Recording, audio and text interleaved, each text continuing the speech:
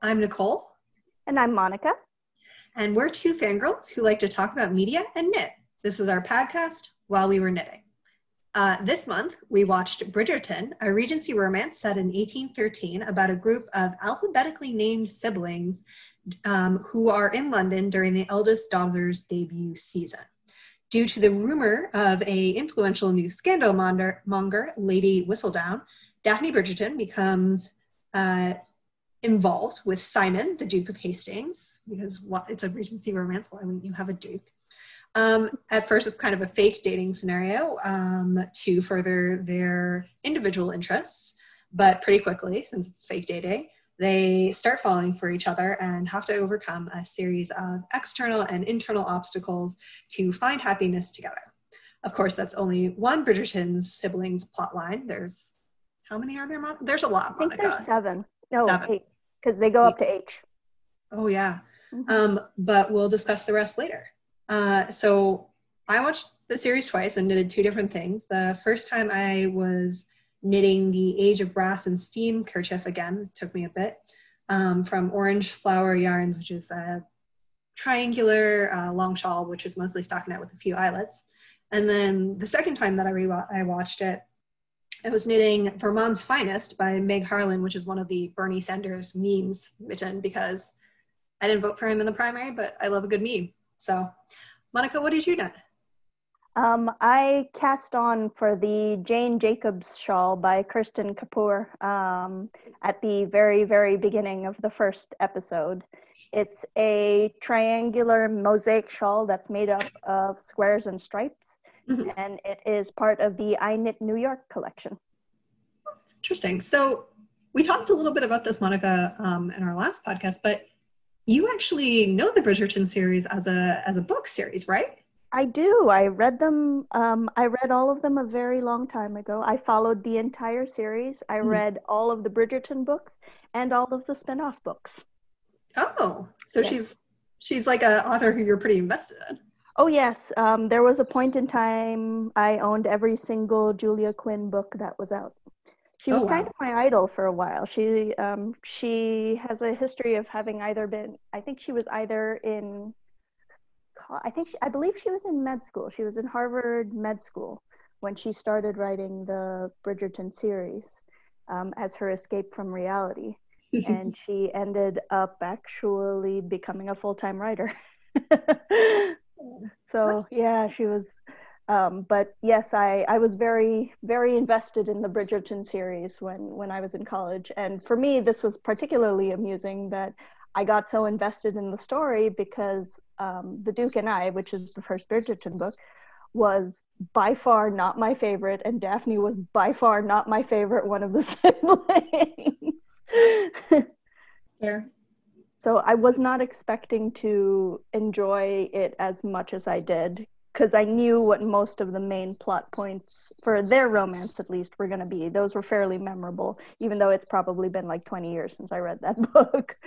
Well, you're also like way more into the romance world, and like I'm gonna spoil it a little bit, but you are a published romance author, even if it's not in a language I can read, which I do sometimes think about. I'm like, God, I can't read Monica's books because I only speak English, and I am sad about that. But one thing that I'm kind of curious about, and apologies, my neighbor's dogs are just barking up a little storm. The one thing I'm curious about is, what do you think that draws so many romance readers and so many romance authors to the Regency era specifically? Because it wasn't like, historically speaking, wasn't a long period of time, and you can argue it's extended before and after the actual political Regency, which was basically the 1810s. But why do you think why do you think that's so popular? I have some thoughts, but I'd like to hear yours. Well, my theory about that is sort of very basic. It was a time that was attempting to be socially progressive. So as far as fashion went, for example, that kind of thing, that was when the waltz started to become popular. But everything was still very tucked in and it's the contrast between everything being so proper and everything being so scandalous. So the idea of everyone's watching everyone in society, And even the smallest thing that you do can have these wide-reaching ramifications, which is great for romance because it makes for all of these like accidental scandals and people being found in gardens, and dancing 3 waltzes means you're going to get married. It's all the constructs of society that you can play around with, and that I think people find very comforting because they become very much tropes in Regency. You expect there to be, when you're reading a romance novel, you expect there to be a scene where they're dancing the waltz and their thighs are brushing and everyone is getting very, very hot under the covers from someone's skirt flicking across someone's ankles, that kind of thing.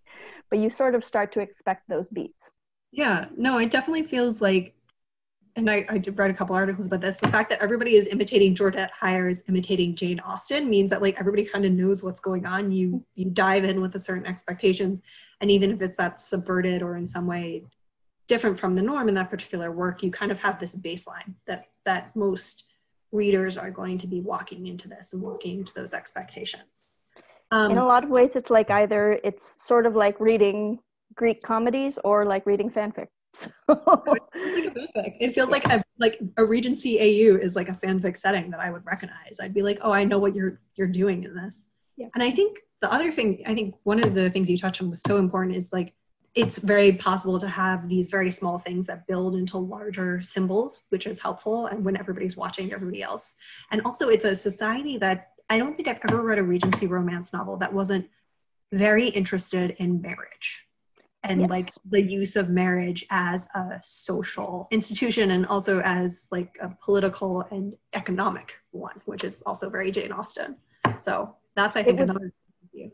It would have to be because most Regency authors don't make too fine of a point in it, though they did in the show, that it really is for many women that was their only recourse. They couldn't own property, they couldn't manage their own money. They were not permitted to, and many of them were never instructed in how to do it.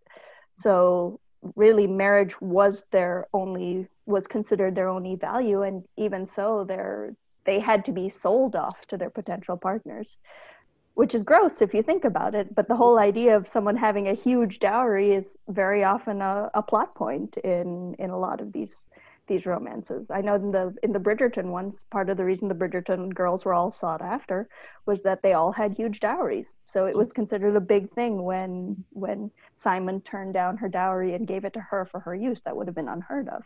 Yeah, no, and I would agree, and I don't know if the books did this as well, but I definitely agree that the series is like very interested in what a woman's place is society is viewed as in regards to marriage, and like how Eloise, the younger sister, who personally I find more interesting, at least, like she's my second favorite character, is like, I hate everything about this and I don't want to get married and I don't want to do any of this and I find it itchy and uncomfortable, and the idea of childbirth is terrifying, partially because of her own like history of watching her mother go through a rough childbirth, and partially because just a lot of people died in childbirth.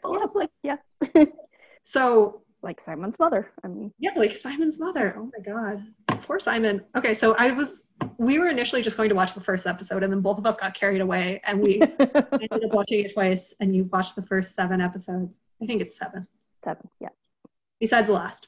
So I actually feel like the first episode was not very strong. Personally speaking. I was like kind of like, okay, I see where you're going with this. You've hooked me at the very end. But it wasn't until episode 2 when we start getting into Simon's backstory where you're like, how could anyone be mean to this perfect little child who's so good? He wants to be perfect and good and loved, and his mother is being so mean to him that like I really, again, I'm like putting out that voice, but I do feel that deep in my heart. I was like, somebody's being mean to this child and I'm so upset. And I was just like crying like about all my feelings. And I think that was when I was like, okay, I'm in it to win it. I will finish this series. So I couldn't. So the mother who died in childbirth is a very common, for better or for worse, trope in Regency. And for the life of me, I could not remember until the second episode if Simon, I remembered his mother was deceased in childbirth, but I could not remember if it was one of those where his mother was deceased in childbirth and his father like absolutely was completely careless about it, or whether she was one who had passed away in childbirth and the father was so broken up that he'd withdrawn from his son. I could not remember which it was. I was pretty involved by the end of the first episode because I was finding Daphne more affable than I remembered her being. I mean, and this is going to sound it is kind of mean. I mean this in a slightly mean way, but I am probably going to call her at some point Sophie, because she does look like an off-brand Sophie Turner from Game of Thrones. I'm like, oh, the less pretty version. But that's who she looks like. Oh, she does. You're right. I didn't even think about that. It's the red hair, though. It is the red hair. They have kind of similar face shapes. But this is, okay, so there are two things about this that I think, one which was kind of a throwaway line that I got obsessed with, and the other which was, we'll talk about that. But the fact that Lady Cowper was like, oh, we all know your daughter is like way more attractive than my daughter. I was like, do we? I thought so. Okay, opinions differ. I was like, because I feel like, and part of it might just be that she looks really 17 to me, which also she does. This was like kind of a more thing that, like, as in a visual way, was more visually abrupt to me than it would have been, I think, in a book way, where it was like, oh, I feel weird watching this sex scene because it looks like a teenager. That's fair. Yeah, that's fair. But in a way that, like, if she had been written, I wouldn't have had any issue. And again, they were both adults. This is not like hashtag cancel culture, like, or hashtag like this is problematic. Sure. It's like, you know, it's weird for me as somebody from 2021 being like, oh, she looks like she's 17 and I can see her having sex. So I guess it's just differing opinions. But yeah, no, I thought the other one looked like an adult woman, and I was like, really? She did. Okay. Yeah. The other one did look like an adult woman. You are correct. And the other thing that was kind of a throwaway, and it ties back, I think, a little bit to like what's going on with Simon's father, is, and Lady Danbury is my favorite character in the show, just like flat out. I was just like, I love this woman. Everything she does is fantastic. All of her outfits are beautiful. I like that she hits people with her cane. I like that she's just like, I'm a widow and I could do whatever I want. And I'm like, I love that for you. But there's the plot line, or the statement that she makes, that, you know, what happened was the king fell in love with a Black woman and that like changed society. And it does kind of come up throughout the TV series. But I was also like, okay, having lived through both the backlash to President Obama's like presidency and watching what happened to like Meghan Markle, just being like, oh, they fell in love and having a Black queen made racism go away, it was just like, okay, I think I'm going to need you to walk me through this in a different way, in a way that if they had just been like, racism doesn't exist, I'd be like, great. It's a like fluffy Regency romance, and in certain ways having those tropes means that you can just be like, I just want the tropiest version of this, and I don't want to deal with like racism or homophobia or whatever flavor the author doesn't, or the creator doesn't want to do. And I'm like, yeah, great, cool. You know, sometimes all of us just want a weird like fluffy setting where people go to ball gowns and it's important that they get married, and we don't want to deal kind of the nastier historical or present day realities. But having then introduced that backstory, I was just like, no, I have so many more questions that I wouldn't have had if you just had just been like, nope, this is just a thing. And I was just, I don't know. I didn't expect them to address that at all. I totally thought it was going to be, oh yes, we are all of a sudden a very multicultural, you know, mixed race Regency England. And I was totally okay with that. You know, I had no issues with that whatsoever. And then she said that and I was like, huh. I didn't know what to make of it. Questions. Like once she said that, I was like, wait, we need to like we talk about a lot more things right now. And like I said, and the thing is, it did come up occasionally, but where I felt like it most came up was with Simon's father and like his emphasis on perfection. And if you're like, oh, these are the first Black members of the peerage, like ever in that. And again, I don't really know like how the history they're like going for here. I think not very heavy, God bless them. But I was like, okay, well, slavery wasn't abolished in the UK until 1833, like historically speaking. So if you're saying everything was the same up until this point, I do, again, have a lot of questions. But it was just like such an interesting little moment that I was introduce. Oh, Oh, sorry. my interpretation of her saying that, I mean, I don't remember the exact line, but my interpretation of her saying that was that people who were black and people who were white were actually two separate nations or two Oh. separate groups. Mm-hmm. And it was the white king of one falling for the, you know, African American, well, you know what I mean, Mm-hmm. lady of another that brought the two cultures together. Interesting.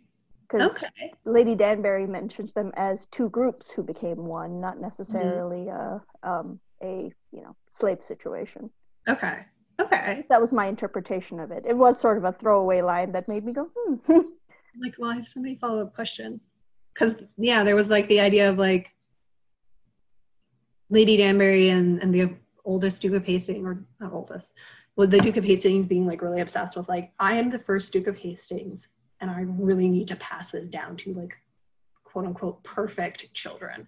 And I was like, okay, well, I guess if there's so much riding on this, like it's not excusable. Like you still shouldn't treat a child like this, especially like this child who's trying so hard. No, So with good. his stutter. Oh. So good. But it was like, okay, I can see where you get this mania from. But interesting, yeah. If it's two totally separate ones, that's an interesting. That actually might make more sense. Maybe I don't know. It was just like one of those things where I was like, I would have been like, I would have not thought about this as much if you had not introduced this Yes, particular throwaway line. yes. So I agree. yeah, It was very I mean, the whole thing I found like enormously entertaining though. And yeah. I really enjoy it. There were definitely plot lines that I am almost 100% sure did not exist in the books back in the day. I'm pretty sure I would have remembered them. So I like that. I like that there were still things in there that could still surprise me, even after I was such a devout fan of the books once upon a time. Yeah, no, I think one of the things that was cool and that they did actually pretty well considering the limited screen time they had is they actually set up all the siblings well enough that I was like, I understand who each of these people are, and I understand who like the people they're entangled with are. Like I understood the Featheringtons. I don't know names. I don't The know Featheringtons, yes. the Featheringtons. And like Marina Thompson, who's also a great character. Like Mm-hmm. I was just like rooting for her so hard. I was like, listen, Colin, dumb boy, dumb nice boy. You marry him. It's gonna be great. So I was just rooting for her, and like and Penelope was like, I'm so sad, and I'm like, yeah, but I unfortunately for you and my sympathy for you as a character have crossed the "but daddy I love him" line, you know, in the Yeah. like Little Mermaid movie when Ariel's like, but daddy I love him, Yeah. and King Triton's like, you've never talked to this person, you don't love him. Yeah. Like where in your line, where does your sympathy fall? And my sympathy now at this point is like with the adult who's like, you don't talk to this person, he thinks you're his little sister, and I'm like, she's not wrong. Mm-hmm. She's not. And I read the summaries of the book, so I know spoilers for the books. I know that eventually the book is like Colin and Penelope, they get together, and I'm just like, well, I don't think that they've set that one up particularly well, but they have at least set up all the characters for the rest of the series. Yes. And to be fair, it's a couple of, if I recall, it's a couple of years actually before Colin and Penelope end up getting together, and things happen to him and things happen to her. And so they're different people by that point, which is not a bad thing. But yes, I remember looking at the Colin and Marina situation and being like, oh, I really thought that she was, when she was talking about marrying him, I really thought that she was actually going to come clean to him and then he was going to propose. And I was like, you know what? I respect that. The trickery, I can see why he was mad about that. The interesting thing was, and I didn't catch it until I rewatched it, like when she came over that second time when Daphne came back, I think he still was ready to be like, I will still marry you, until she was like, I don't love you. I'm so sorry. Like, and I was like, well, you're a dumb, nice boy. He's like the non-threatening boy in a boy band. Yes. So I did have a hard time visually telling apart the three eldest Bridgerton brothers. I would be like, oh, sideburns, that's Anthony. but Colin and Benedict, I was having a tough time until you like see the situation they're in. You're like, oh, it's guys talking to Marina. Okay, that must be Colin. Oh, guys like drawing art. Oh, that must be Benedict. The fact that Benedict was also like having sex with ladies, I was like, I thought you were going to be gayer. I thought that was the conversation that you and Eloise just had was about being gay, and it's not. And I am confused by that. And I was like, no. that was fun. But I did enjoy Benedict. I always want to call him Bertrand because I know Bertrand, but his name's Benedict. I did enjoy his like little plotline with Gabrielle Delacroix, who was just like, I hate so much that you're making me talk to your sister. Like, I don't want to do this. And I'm like, fair. I like fair. But yeah, I did enjoy the costumes. I was like this, like even as an ignorant person who doesn't know anything about historical clothing really, besides like watching a couple of YouTube vids, I was like, I don't think that's accurate. I don't really care, but I don't think that's accurate. Oh, so, yeah. But I mean, I know nothing about costumery, but I was like, oh, lush draping clothing, lots of corsets. I'm okay with this. Yeah, that's like close enough. Like, I don't, but it was fun. The costumes were fun. If I was going to knit one thing inspired by the miniseries or the series, whatever it is, there's not a lot of knitting, but I would probably knit a little like base for a hat and then like fell it and like, you know how like Daphne and her were always wearing those little fascinators? A fascinator, yeah. I would knit a bottom of a fascinator and then just like stick a bunch of stuff on it because it wasn't a very knit heavy like kind of aesthetic. Everything was very woven. I did notice that. I did notice that too, and I noticed that with their shawls and shrugs, all of their shawls and shrugs looked like they were sewn rather than knit. Yeah. But the one thing that I honestly thought of putting down my project and casting on for a Bennett Sisters shawl, even though it has nothing to do with Regency, I was like, I really kind of want to do something that's at least vaguely of the same time period, but I ended up not because I didn't want to wind mohair. That was the sole reason I did not. I'm feeling it. I'm not feeling the mohair. Yeah. That's what I would have wanted to knit. And since it is mostly garter stitch, there's a decent chance I could have gotten a good way through in those 7 lovely hours. It was a lot of hours. Yeah. And I mean, it was also funny. There were a couple of like very direct shout outs of like, in want of, I was like, oh, I see you, Jane Austen reference. But I think having Lady Whistledown as like a pseudo narrator in certain points was like a very good way to anchor your viewer in the story, to be like summarizing what happened in the last episode, because a lot of stuff has happened. Let us remind you, this is what Lady Whistledown is going to write about. Lady Whistledown was always a favorite. She's in every single one of the books. And at some point in like book 15 or 16 or whatever, it's some ridiculous double-digit number, you actually find out who Lady Whistledown is. But it takes a really, really, really long time. But I appreciate that Eloise's whole plot line of looking for investigating Lady Whistledown and her different perspectives on who Lady Whistledown is. Yeah. I believe the original story of Lady Whistledown is that she would distribute her pamphlets for free. And then after about a month of doing that, she started charging for them. Ooh. So everyone got hooked. Lady Whistledown. Good job. Yeah. Right. Good businesswoman. And that was also a fun way to, I think, tie together some characters who wouldn't have otherwise interacted, like the way that Eloise and the Queen were kind of like, so how's stuff? How's things? Yeah. And I love that the Queen was like that one scene where she's just like sitting there reading gossip pamphlets and the lady is like doing like these insane acrobatics and she's like, I'm bored and this is not entertaining enough. And I'm like, I love that you love drama. I love that for you. Yeah. Like, I love that but the other piece that I enjoyed about the show is that like even female characters who start off as fairly two-dimensional get some sort of depth. Like you learn more about the queen and her situation with her husband and like how that's affecting her. I did not expect that. I mean, we knew, like, it had been mentioned a bunch of times that, you know, he was nuts, but she always seemed to sort of blow it off. So I did not expect them to sit down and be having this affectionate dinner, and for her to look so broken up when he sort of spiraled down into madness, you know. Yeah. I thought the queen was just going to be this sort of snooty character who lords it over them all. No, it's like one of those people who are like, because that's what she set up as, and then she's like, and then the plot complicates itself by being like, this woman cannot deal with what's happening with her husband because obviously it's like super upsetting. Sure. And the way that she's instead choosing to deal is by snorting snuff, which was a great scene. That's very funny. And like being like, catch me up on the latest gossip, and like doing little like hereditary like movements with her little nephew. So that was cute, and I enjoyed that a lot.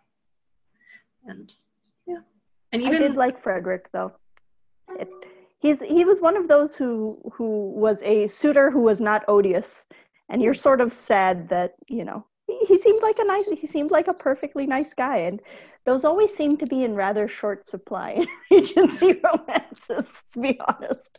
Nice guys are not very common. No, my friends and I have a reoccurring thing called a Josh, where it's like, oh, you want this person to have like a perfectly fine romantic prospect who's not like a bad person, but isn't like the OTP, like it's just like a side character who's fine, but isn't like your heart and fine. I was like, oh yeah, Prince Josh.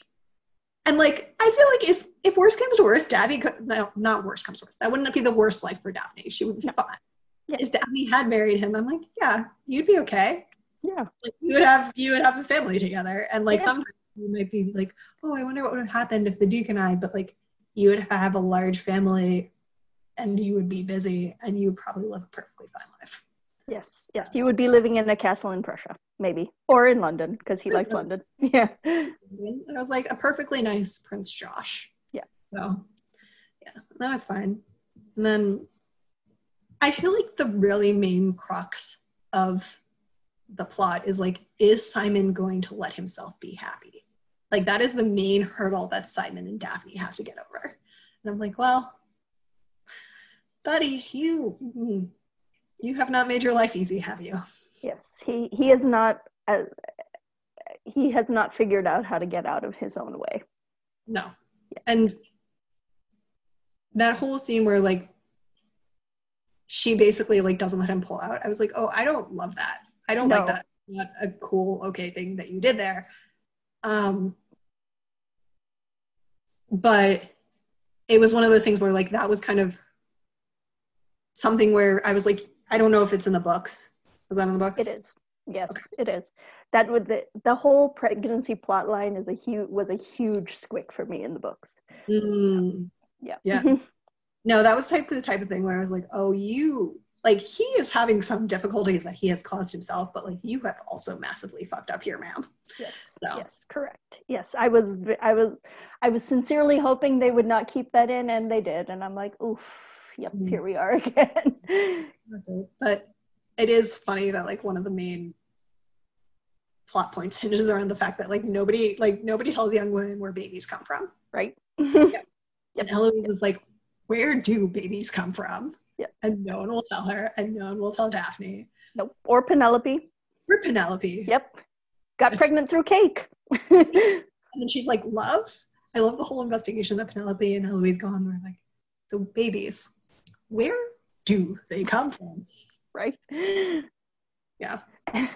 And when Daphne's mom is like, oh, you know, like how the dogs on the farm, yeah, they weren't married, but they had puppies anyway. I'm like, that's not helpful. Not helpful. No, that was not a great line. that was a mom moment. She has many really good mom moments. She really does. Like when she's dressing down Anthony for like not being the head of the household that he should. And I'm like, oh, lady, you got your sons down. But that was not her finest moment, no. I did like watching Anthony. I was just like, people should punch Anthony more. I know he gets in like 3 fights. He wasn't punched enough during them. I'm like, he could have lost all 3 of them very badly. Asshole. Yes, quite. So, I'm not excited that his is the next series that they're putting out because they've officially picked up for season 2. And I was just is it Anthony? That's unfortunate. Yeah, oh, well. I don't remember his story at all, to be perfectly honest. I know I must have read it because I read all of them, but yeah, no, I read the like summary on Amazon or something. I was just like, well, I guess this is happening. Yeah. Like the reason that Bridgerton got me is partially because everyone was like, oh, this is really good, and partially because I love a fake dating. When 2 people are like, oh, we're not in love, this is just convenient, and I have no feelings whatsoever. And also they like then can't admit their feelings because they're like, no, this person doesn't truly love me. They're just doing it because we tricked each other. And I'm like, yeah, you idiots, tell me more. One thing that I really enjoyed was that they did a really nice job in episodes 2, mostly episode 3, of portraying Simon and Daphne as being good friends, like people who could make each other laugh. Like when she starts snort laughing because of something he said, I'm like, okay, y'all idiots are really adorable. I mean, you think you're fake dating, but you're really cute. It was I was not sold on the pairing in the first episode. I think part of the reason that I didn't like the first episode as much is because I was like, these 2, I mean, they're both like, he's pretty hot, but like, yeah. And then watching them like banter and get to know each other in the second and third, and like all the negotiations about like, are you going to buy me flowers? Expensive flowers? How many dances are we doing? You have to come on a picnic. And like him being like, oh yeah, look at what's her face Cowper. Look at her faint. Look at her like cast her eyes down. And just like all those little banters back and forth about how they're constantly like amusing each other and they find each other very funny and very enjoyable was very good. I really enjoyed that. And then I was like, I'm sold on this pairing. Yes. Also the part where he's like, I wouldn't need flowers. I would just need 5 minutes alone with you in the dining room. I literally just sat up. I was like, oh, what? That's not shocking at all. That's totally not the kind of thing you say to that's totally the kind of thing you say to like a proper young 17-year-old who doesn't know where a baby's coming from. Honestly, the part where he was like, when you touch yourself at night, and she just like looked blankly at him like, what? That was also quite. I was like, you know what? She's a dum-dum. Well, she's not dumb. She's just uneducated because her society refuses to teach her anything. Right. But like her being like, what's going on? And him being like, okay, I guess I have to explain this. And this is unfortunately very sexy. This is very his moment of, oh, I'm regretting my life choices and opening my mouth right now expresses. It was great. He's like, yeah, you know that thing. No, you don't know that thing. I'm going to have to elaborate. Okay. But like he sold it. I was like, yeah, he's a hot Duke. Cool. This is exactly what I want from like a romance hero. Yeah. You're hitting all the buttons. Good job, buddy. So yeah, that was quite fun. But I don't think Anthony is gonna do it next season, but that's No, the fact that I don't remember his book at all means it probably was not so memorable. But you know what? Part of the joy, I think, of the Bridgerton series is that all of the characters are recurrent characters. So even if you don't really care too much what's happening with the main romance pairing, you still get all the fun of everyone else. That's very true. Really enjoy it. I'm looking forward to like Eloise like running around in the background being like, okay, it's my debut season. I hate everything. And like how she gets involved in that. So it was very funny also that they shipped one of the sisters off to Bath because they were just like, this is just one too many. Yeah, they were like, Francesca, all right, you need to be elsewhere. Well, listen, we need the small children to be adorable with the Duke. We need Eloise to be running around being like, a spunky heroine of the romance Regency, and the Daphne to be like the counterpoint of the perfect, in certain ways, Regency romance. The diamond of the first water. That's so silly. But I liked that moment between the two of them where they both acknowledged like each other's strengths and that they loved each other even though they were very, very different people. Yeah. So I did appreciate that. That was cute. So I enjoyed that. It's fun. I mean, I'll watch next season. I'll probably send you a lot of texts being like, so Anthony, don't like him. Not here for it, but I look forward to the rest of the people. And you should you should update me, because I know we've just talked about how you love to save the last season or the last episode of a series to like ingest it in your own time. So when you get to that point, you should let me know, because I think some things that are going to happen might be surprising to you based on the summaries that I read on Amazon, but let me know. So I'm super excited. Yeah, it's fun. The last episode was good. I enjoyed it. But so wrapping up, the two things that I know, Age of Ross and Steam was a good combo, because it was mostly stockinette, still mostly eyelid, with those little eyelets, just like I talked about last time. And Vermont's Finest has a little bit of color work, and I was fussing with the numbers, so it was good for a rewatch. It wasn't super hard color work or anything, but I think if it had been the first time through, I would not have picked a color work project. So the Jane Jacobs shawl by Kristen Kapoor is a lovely shawl. It was not one that I should have probably cast it on with another show and gotten used to the pattern before I started watching, because I ended up having to rip out whole sections of Mosaic because I just kept going and going and going and reached the end of the episode and looked down and was like, oh, that didn't work. So I had to rip out whole sections of pattern a couple of times because I just wouldn't stop watching while I was knitting. That's so good. And like, I know I saw it at that.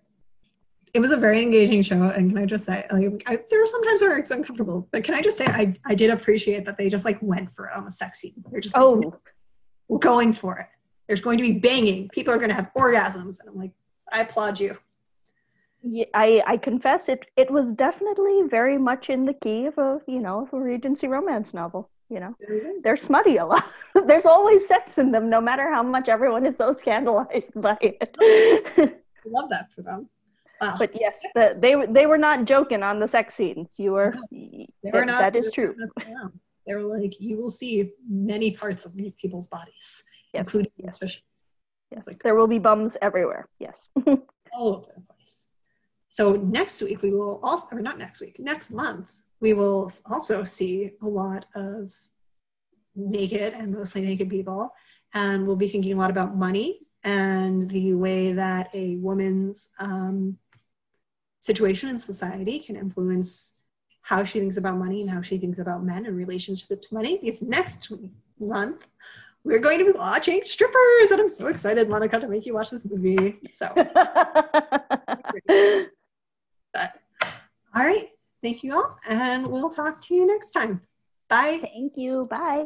Just as an FYI, I got so excited about the movie we're going to watch next month that I accidentally called it Strippers. And while it's about strippers, the movie is actually called Hustlers. So next month we'll be talking about the movie Hustlers, for which J-Lo should have won an Oscar. Thanks so much, and talk to you next month.